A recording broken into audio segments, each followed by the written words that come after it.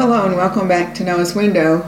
Mark and I are going to partner up today as we're on the last day of the year 2021, and we want to talk a little bit about Noah's Window and how it got started and what our plans are for the future, and just kind of share that with you. I know a lot of you have been with us for the whole ride. Some of you maybe have come along at some time after that, and so I thought we'd get Mark to share with you how Noah's Window got started. Well, I know a lot of you have heard this story already, but it goes back to the first week of March in 2020. I had been in Georgia outside the Atlanta area training several hundred pastors with my good friend Johnny Hunt. And we actually had two conferences back to back. One was Monday through Wednesday midday, and then the second one started Wednesday evening and went through Friday. And in the last day of that conference, that Friday before I flew home, a pastor from Atlanta had said to me, "Hey, I have the former head of Homeland Security in my church, and he says this coronavirus is a lot worse than we think it is." He said we might actually be shut down as a church. He said, "Do you think that's possible?" I said, "Never in a million years." And silly me, the answer I gave was, well, they'll never shut down the NCAA tournament. Well, of course, you and I both know that happened the next week, but I didn't know that at the time. Had to drive back to the Atlanta airport, and I was going to be there for a number of hours. My flight wasn't back to Wichita till like 9 o'clock that night. So I was sitting in the Sky Lounge, and I started thinking about what would I do if we did get shut down. And I know many of you have heard me tell the story, but I thought, well, we're already putting our services online. I'd want to put our kids service online. I want to put our student service online, so that would mean a lot more filming and editing and that kind of thing. And as I sat there, I thought, if we really got shut down, I would want some way to be in contact with New Spring Church during those weekdays, because I knew that was going to be difficult. And at the time, I thought we might be shut down maybe a week or 2 weeks. But as I sat there in the Sky Lounge, I started sketching out things, and I thought, wow, the first quarantine was Noah and the Ark. And before I realized that, I'd written out the words Noah's Window. And but I thought, well, I'll never need that. We'll never be shut down. And then I thought, well, I'll do Noah's Window for kids, and Noah's Window for students. And I tossed that, I write everything on a legal pad. Tossed that legal pad in my briefcase, and the very next week, though, you know what happened. It's history now, sad history in some cases. We got shut down. And so it happened on the next Friday morning, and it happened out of nowhere. The county had said no gatherings over at that time, 250, so I knew that was shut down all our environments at New Spring. So I called our staff together and said, okay, here's the plan. I took that legal pad out and read, and one of those things that I read was Noah's Window.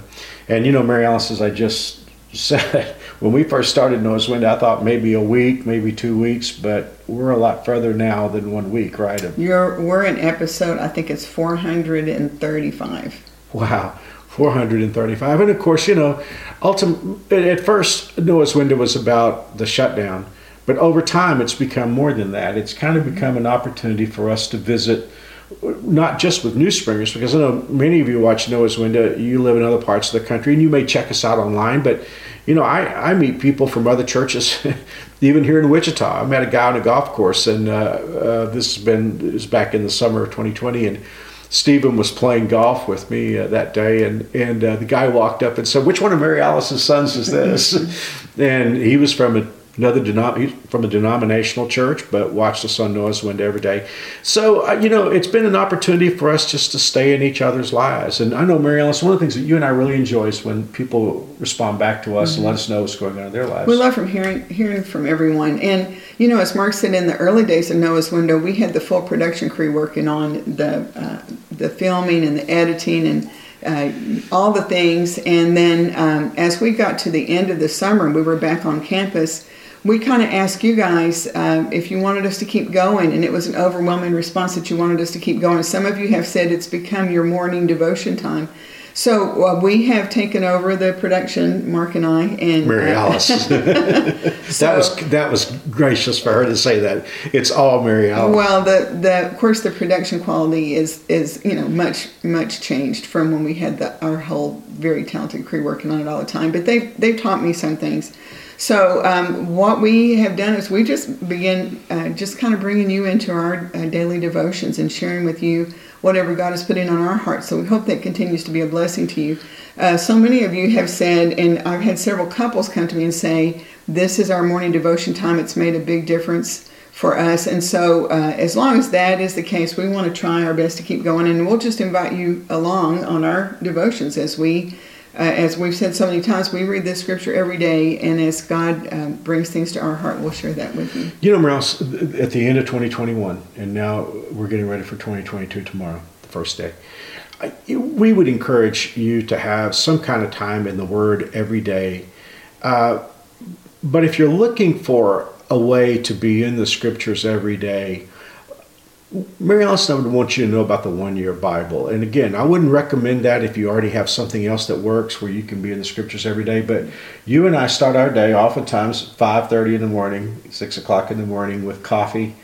Ginger's up there on the couch, and Mary Alice loves reading out loud. She learns better when she can read out loud. I love being read to her. I can't tell you how many sermons and series that we've had at Dewsbury, because while she was reading to me, it was like God just showed me something. And I'm not sure I would have seen that if I'd just been reading it, words on the page. I love being read to.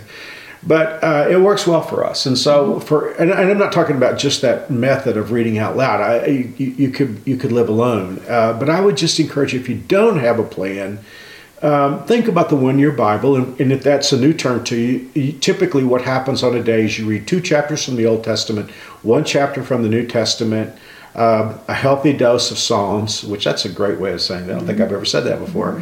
A healthy dose of Psalms, and then usually a couple of verses from Proverbs.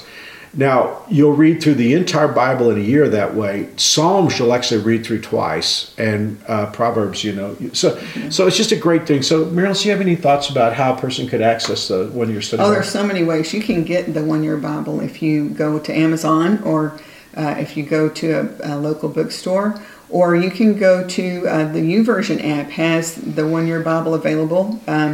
You can get it on, most of the time right now, I'm reading it I just bought a version to put on Kindle, and we read it from the Kindle. That way it goes with us wherever we go. It's really easy to access. So many ways to access it. There's different versions. We normally read out of the NLT. You can get the NIV. It comes in all different translations.